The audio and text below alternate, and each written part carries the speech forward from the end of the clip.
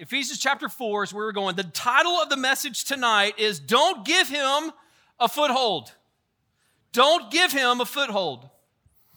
And I'm going to be honest with you, I'm going to prep you just a little bit before I really dig into this. The Lord has burdened, this is so wild. It's not just me. Corey and I had a conversation, Corey O'Hara, our middle school pastor, him and I had a conversation this morning. I said, bro, what are you teaching on tonight? He said, Ephesians chapter 4. I said, whoa. Ephesians chapter 4? I said, 17 to 31. He says, yeah, that's where I'm going tonight. I said, oh, that's wild. We did not talk about this. This is kind of an off night in our series. We've been doing the stories of the Bible, and this is kind of an off night in our series because we had Easter this past Sunday, and that was a big deal, and we had our cross service last week, and that was an amazing night. And so as we looked at this Wednesday night, it was kind of like a free week. It wasn't involved in our normal kind of teaching schedule that we have scheduled for the rest of it. And so as I started praying about this, at about, I guess it was about 4 or 5 o'clock yesterday afternoon, the Lord laid this talk on my heart. And this one hits deep for me, but also this one hits deep, I think, for many of you. And I'm going to be as transparent and authentic as I possibly can. I believe that the Lord has a foothold on our student ministry. I'll take that back. I believe that Satan has a foothold on our student ministry. And it's not just the high school ministry, but it's our middle school ministry as well. And the evil one is seeking to do what only he is good at doing, to steal, kill, and destroy. John 10:10 tells us, Jesus tells us, what is the intent of the evil one? What is the intent of Satan? Is to steal, kill, and destroy. And Jesus says on the flip side of that, but I have come that you have abundant life. And for those that are maybe visiting or being, somebody invited you, you haven't been coming to Exit 15 very long, I'm going to just ask for you to just kind of respectfully kind of join in with the conversation that we're going to have tonight as a whole, as a student ministry. But if you've been coming to HSM for a long time, and that's a lot of you, and you've been a part of our student ministry for a long time, I believe that the conversation that we're going to have tonight can be a very defining moment for us in our ministry. And I'm not just talking about HSM, I'm talking about middle school ministry as well. And so just to preface where we're going, I'm probably going to be pretty hard and kind at the same time. I'm going to speak some truth and love that I believe all of us need to hear. And it really revolves around this thought of don't give him a foothold. Don't do it. Don't allow the evil one to rob you of the blessing of loving God and loving other people. Remember, he's a liar. He's full of deceit. That's all he does. Everything that comes out of the evil one's mouth is to lie to you. He wants to deceive you. He wants to destroy you. He wants to kill you. He has a plan for your life just as much as God has a plan for your life. And until we as believers in Christ come to that reality that the battle is above and beyond us, it is of the principalities and darkness that we cannot see with our human eyes.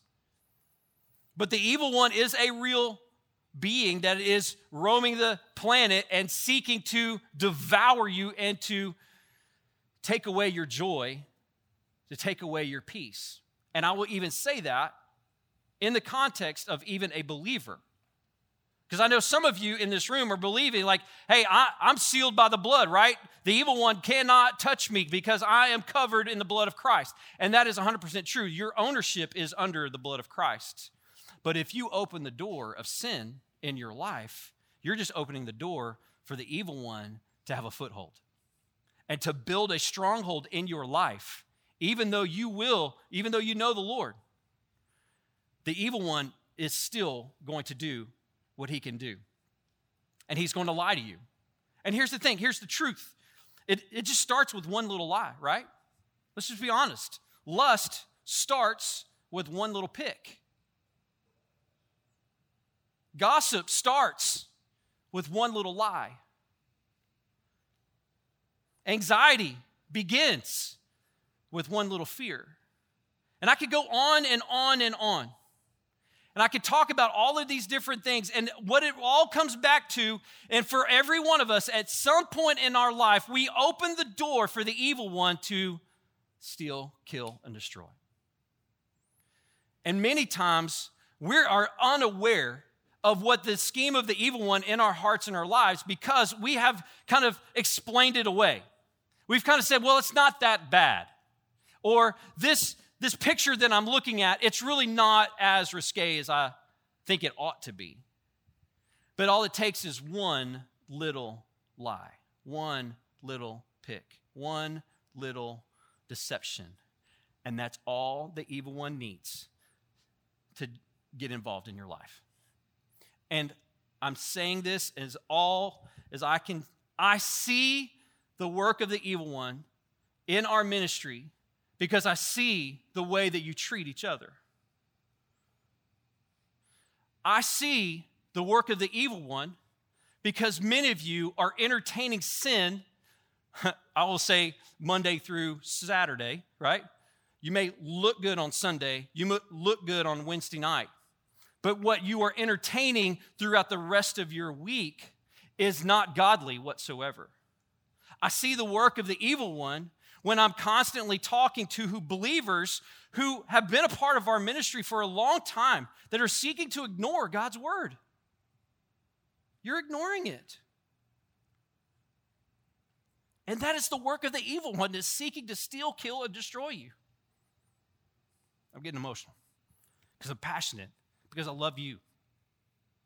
I love you enough to tell you the truth. I love you enough to look you square in the face and say, quit entertaining the evil one. Quit entertaining the little lies, the little deceptions. Kick Satan to the curb in your life. Because when you get to that place, when you get so mad at what the evil one is doing to steal you and rob you of your joy, that's when you start to really fight. And I'm here tonight to simply tell you, it's time to fight. And if anything is a shepherd that God has called me to shepherd this ministry, I'm willing to take this stand right now before God, before the evil one, and before you. And to simply say, we cannot and should not give the evil one 1 inch because he will take a mile.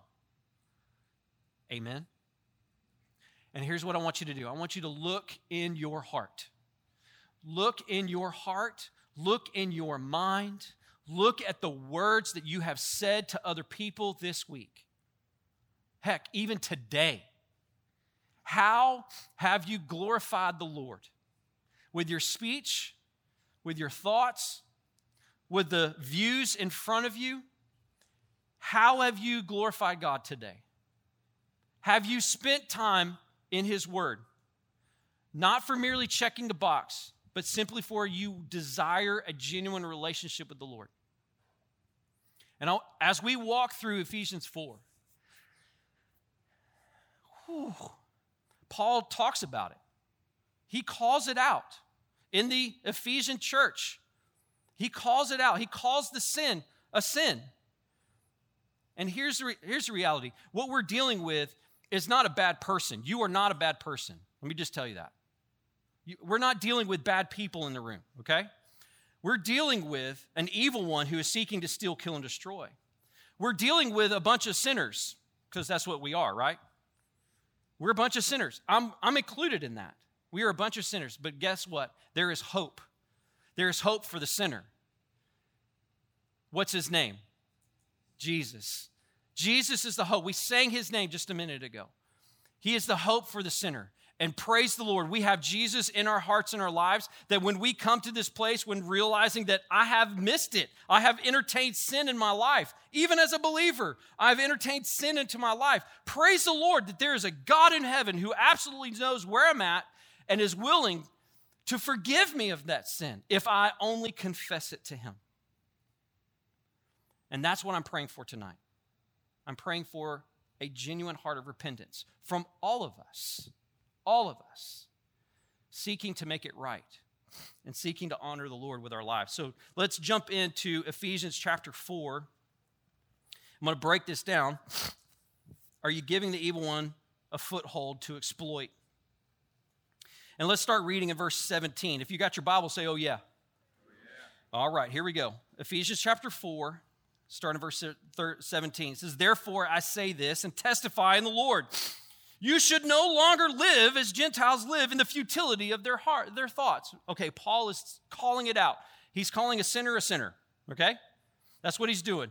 And he's saying the culture that they live in Ephesus, because Ephesus is like this huge port city, the Mediterranean Sea, there was a lot of people that would come and go. Commerce was a big deal. But as these people would come and go, they would bring their religions into the city. And ironically, what was crazy to think of in those moments, Ephesus had one of the 7 ancient wonders of the world.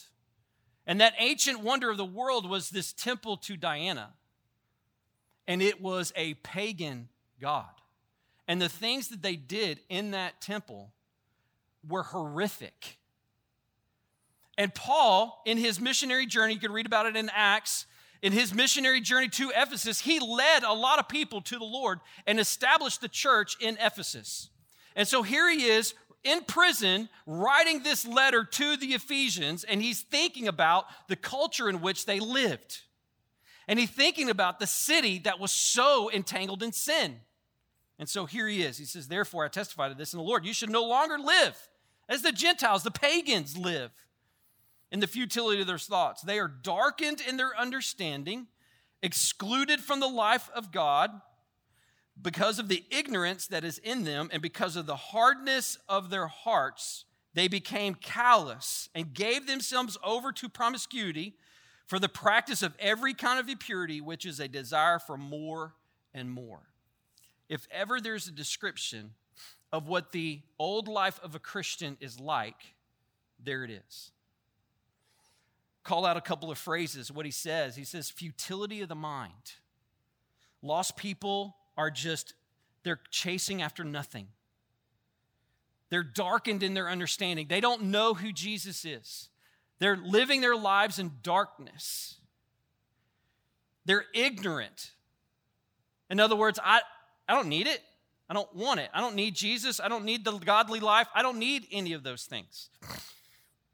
Indecent behavior, greediness, these are all descriptors of what it means to live an ungodly life.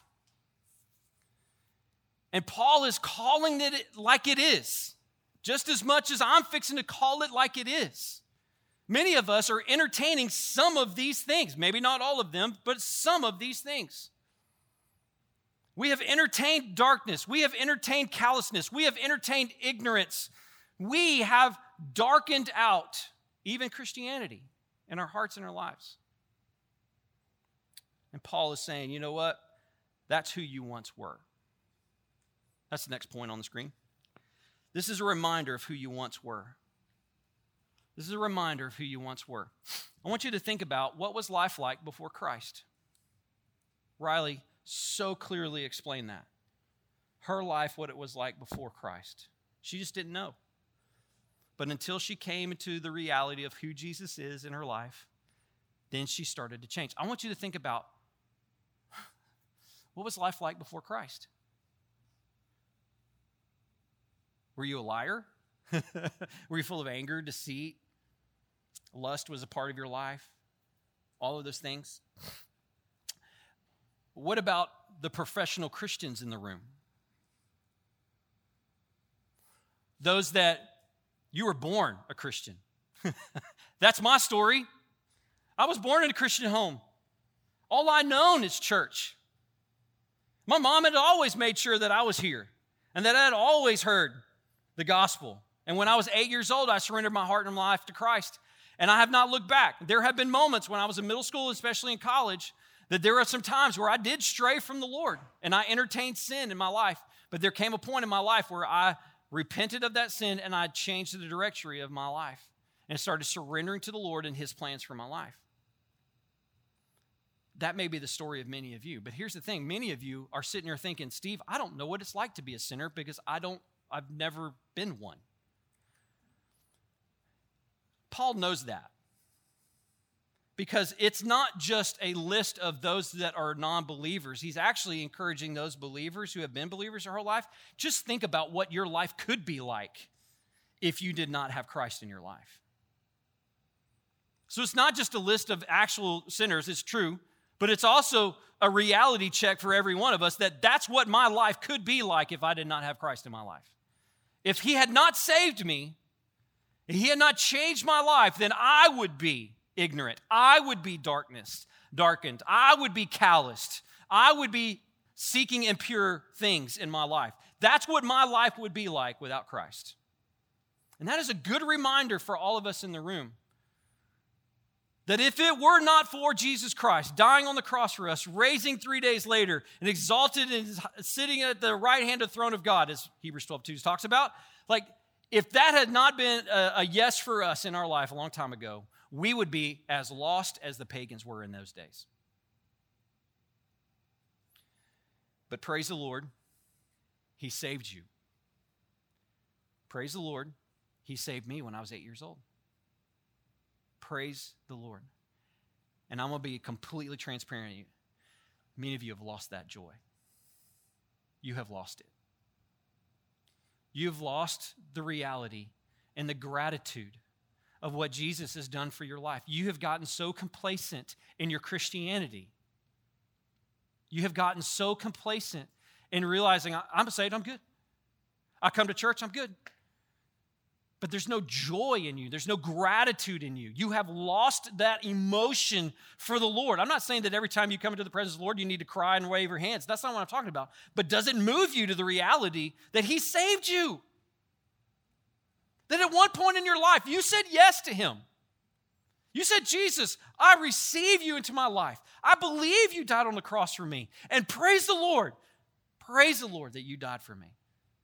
And I give you my life. And some of you have lost that. And I see it by how you treat each other. You have lost the gratitude of what he has done for you on the cross. Paul reminds us, if we keep reading in verses 20, we'll go to verse 20. But that, I love this is so good, but that is not how you came to know Christ. Assuming you heard about him and were taught by him as the truth is in Jesus, to take off the former way of life, the old self that is corrupted by deceitful desires, to be renewed in the spirit of your minds, and to put on the new self, the one created according to the likeness and the righteousness and the purity of the truth. Verse 24, we'll stop there. The second point is turn away from the sinful lifestyle. Paul is telling you to take off the former way and to put on the new. It's like if I had a jacket, literally I was wearing a sport coat. I put the sport coat on and it was black, okay, to represent sin. If I had a black sport coat on, that was my life in sin. It was full of sin. And Paul is saying, because of what Christ has done, you could take off that sin and put on a nice, crisp, white jacket and put that on. That is the transfer of ownership that when you become a believer in Christ, you are saying no to the old way and you're saying yes to Jesus. It literally is a putting off and a putting on. That because of what Christ, I am going to walk away. I'm going to repent. I'm going to get rid of all the sin in my life, and I'm going to embrace the godly lifestyle that he would have for me.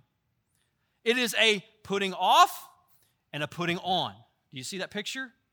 This is what Paul is telling you. He's reminding us that was the former way, living like pagans. Don't do that. Don't live like pagans. But put on the new self. Put on he's fixing to talk about some of those things. He's put on those things that reflect Christ in your life. That's how the world knows the difference. Paul is writing from prison to this church. He's simply saying, be different than everybody else. And I'll relate it to us. This room, this ministry, it ought to look different than everything else. Amen? Why? Why should it be different? Why? Because of Christ. and what he has done and is doing in the hearts and lives of you and your friends. If this room starts looking like the world, we got a problem. We got a big problem. And it shouldn't look like the world. It should be different. When our lost friends, the people that don't know Christ, they walk into this door, they ought to know that it ought to be different. Heck, when they see you, when you invite them to come, why? Why should they come? Because you are different. Because you are living a life that is glorifying to God and not glorifying sin. Does that make sense? And so it is the putting off of the old self, which is a daily fight. Good Lord, that's a daily fight, right? Because sin is everywhere in our world. Sin, many times, is all a part of our life. But praise the Lord, he has forgiven us of those sins. And I repent of that word. Get that world right there. I'm saying no to that. I'm saying, yes, Jesus, come. Yes, Jesus, come. Come in my life. Cleanse me of all unrighteousness. I'm living for you. That's what I need to be about. Point number 3. Embrace the godly lifestyle. He talks about it in verse 23 and 24. It says, be renewed in the spirit of your minds and put on the new self. I love that. The truth of God's word, this big book that I'm holding, they write it where it's smaller, but this big book that I'm holding, this one right here, and what the truth, even what we're reading tonight, it applies to me. It is a timeless truth, and it is a truth that's transformational in my life. But if I ignore this, am I allowing it to do what it's good at? No. Y'all, if you're a believer in the room, embrace this. It's a part of the godly life that he has for you. It starts by reading. Some of you are like, I don't know where to start. John chapter 1. Just start there. Read about the life of Jesus and go slow. Don't sit there and speed read it. Some of you are like, I did it. Started Genesis 1 last week and got it to Revelation, right? You know, enjoy the read, right? Enjoy the read. Just start somewhere. John chapter 1, read about Jesus. And then go to the book of James and maybe a couple other gospels. Like that is a great spot to start. But man, it's the truth that transforms us. And that's what he's talking about here. He says, put on the new self, the one created according to the likeness and his righteousness and the purity of the truth. Y'all, if you're digging into this, that's what it means to put on the godly lifestyle. And the things that it teaches in here is very much applicable to how we treat each other. And it talks a lot about that. Paul reminds how we are to treat each other. Embrace the godly lifestyle. 5 easy avenues that Satan uses to develop strongholds. Let's talk about those. Let's move on. I got to go fast. Run out of time. Good Lord. This is the spot that I think many of us, and Paul calls it out here in Ephesians 4, starting in verse 25 all the way to 31, like he calls out strongholds that the devil takes a foothold. And this is the part where I believe that many of us need to start listening in on this talk. Because these 5 gateway sins, if I could use that phrase, these sins that Paul calls out are definitely the sins that we entertain. And we open the door. We open the door with these 5 little sins. And this is where the evil one takes a foothold. Here's the first one. The first one is lying. Let's read verse 25. It says, therefore, putting away lying, speak the truth, each one to his neighbor, because we are members of one another. Y'all, what you say matters. If you're finding yourself telling a lie in order to make yourself feel good, you are wrong. If you tell a lie to avoid a conflict, you're wrong. There are times in our lives, especially in how we treat each other. You guys know this just as much as I know this. I don't have to let the Holy Spirit do the convicting. He's already doing it. The minute I said that there's some of you are opening the door for the evil one to take a hold of your life because you're allowing your tongue to speak lies. And you're joining the evil one and doing what he's really good at doing, right? Telling a lie. This is what he does. And some of you are embracing that in your life. The second part he calls out in verse 26, it says, be angry. Anger. It says, be angry. Do not sin. And don't let the sun go down on your anger. And don't give the devil an opportunity. I love that because that's what the whole phrase is, right? Don't give him a foothold. Paul's calling out this anger that you have in your life. Now, there's different types of anger for sure. The anger that Paul is talking about here is the anger that we have for one another and such that we would want to do bodily harm. Like we would want, you get so bent up in anger, you're like, rage monster, all those kind of things. Now, there is a holy, righteous anger where we get angry at the evil one, but we never should allow our anger to lead us towards sin. And Paul says that is an open door for the evil one to take over. Stealing. Verse 28, it says, let the thief no longer steal. I love it. He gives an antidote. He said, he's to do honest work with his own hands so that he has something to share with anyone in need. You're like, I don't steal, Steve. Let me put it in teenage terms, okay? You may not steal $20 from the convenience store, but you're actively stealing somebody else's joy with your words. You may not steal from your parents or whatever. You may not do those, harmful things like stealing from a friend or whatever, that kind of thing. But you definitely are seeking to steal somebody else's joy, somebody else's, because you're jealous of them, you're envious of them, and so you will do everything to steal from them. You don't want them to have a joy-filled life, and so you'll degrade them and rob them of that. Did I step on some toes there? I think we do that a lot. And I'll be honest with you, we do it right here. And this is where the evil one's taken a foothold in our ministry. The next one, corrupt speech. He said in verse 29, it says, no foul language should come from your mouth, but only what is good for building up someone in need so that it gives grace to those who hear. I don't think I need to explain that one. Do I need to explain that one? Can you see how the evil one would use your foul language to take a foothold in your own heart and your own life? But Steve, it kind of feels appropriate sometimes. Does it? But Steve, it just comes out. Well, what's in your heart? Because what's in your heart comes out your mouth. Maybe there needs to be a heart change in some of us. The room's getting a little restless about this one. We'll keep moving. Corrupt speech. And the last one is bitterness. In verse 30 and 31. And don't grieve God's Holy Spirit. You are sealed by him for the day of redemption. And I want to explain this verse right here. What Paul is talking about here, don't grieve the Holy Spirit. In other words, let not your actions contradict the God that's in you.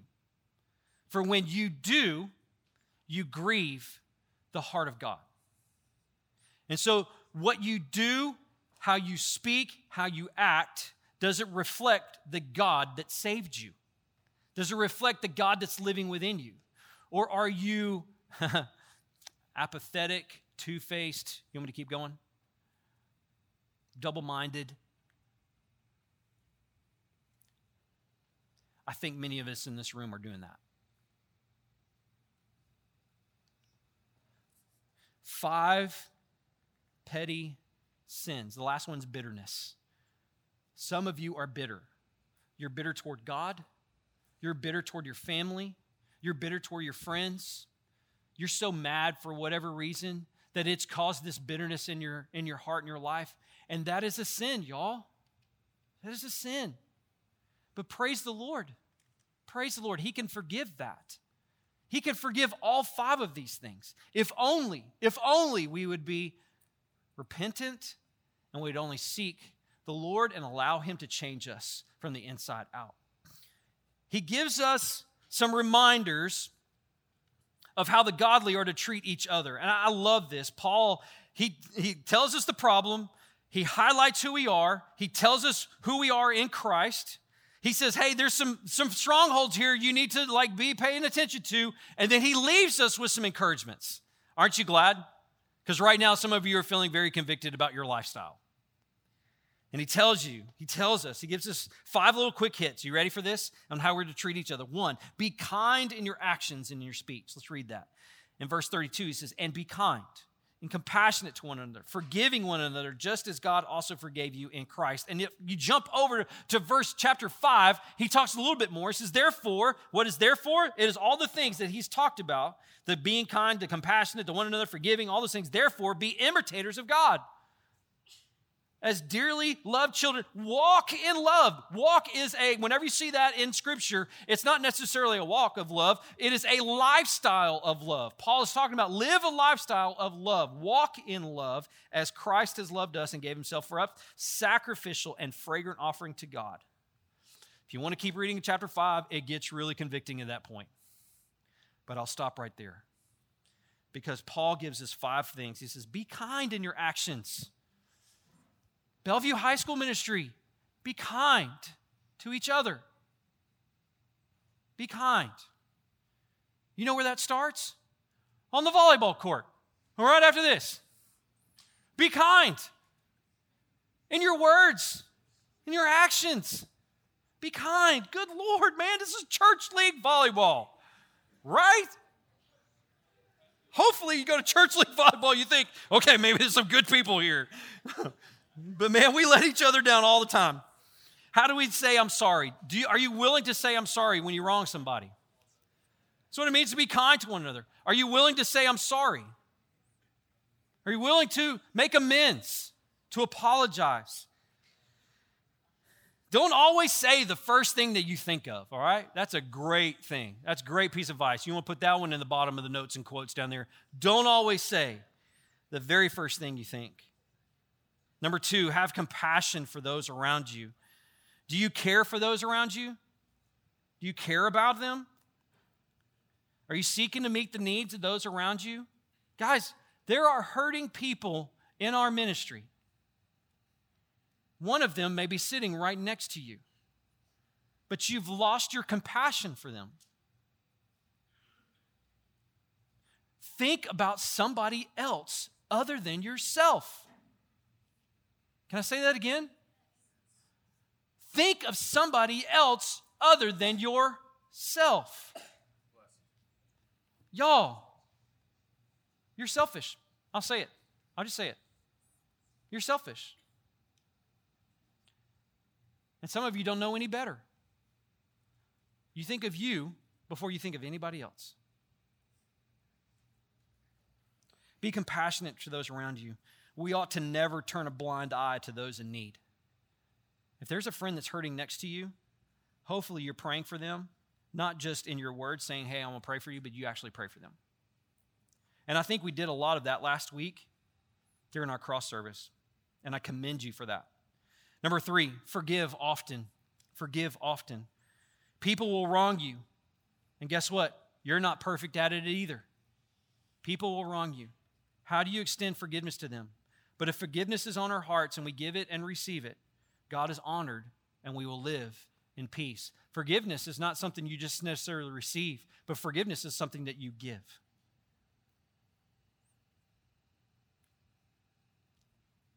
Number 4, and this is in verse 1 of chapter 5, he talks about imitate God. Imitate God. The things that I'm saying, the actions that are coming out of my hands and my feet, the places I'm finding myself, am I honoring the Lord? Am I entertaining angels in that moment? Am I imitating God? You are a child of God, so act like it. I say that as lovingly as I can. You are a child of God. Start acting like it. Quit degrading each other. Quit. It's time to start looking at each other with compassion and love. I mean, you are a child of God. He has forgiven you, forgive others. He is loving you unconditionally. Why don't you give the same kind of love to each other? He's not speaking vile threats towards you, so why are you doing it to each other? I love the phrase that Pastor Steve is in my head. Just stop it. Pastor Steve says that a lot. It's really fun. Just stop. Anyway. And the last one, walk in love. Walk in love. Live a lifestyle of loving God and loving others. Walk in love. That is embracing a lifestyle of godliness. The final thought, and then we'll wrap things up. Fix your eyes on Jesus. Right there, that verse. There's a reason why it's on the wall. It's been on the wall for 4.5 years. It's because I believe it. And I believe it ought to be true of us. That we need to fix our eyes on Jesus, the author, the pioneer, and perfecter of faith, for the joy set before him, endured the cross, scorning its shame, is now seated at the right hand of the throne of God. John 10:10 is another verse that we all need to embrace. The thief comes to steal, kill, and destroy, but Jesus says, I have come that you may have life and life to the full. I want you personally to experience the fullness that Jesus offers. You will never embrace that fullness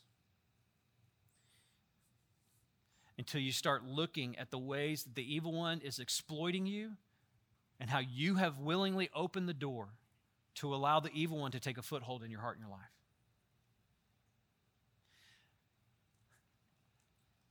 Let me say it again.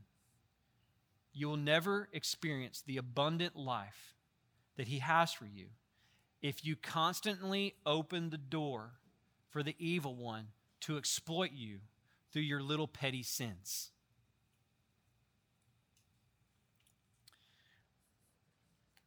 I love y'all. I love every one of you. I may not know every one of your names, but good Lord, I try. But I love you. And I'm tired of seeing you allow the evil one to exploit you. He's using you. I don't know who exactly I'm talking to, but he's using you to divide this student ministry. He's using you to divide your friend groups. He's using you to split up friendships. And some of us in this room need to call out the sin in our own life, not the life of somebody else. We need to look here. Where am I at fault? What area in my life have I allowed the evil one to exploit? Is it my words? Is it my actions? Is it how I treat each other? My best friends, my friend group?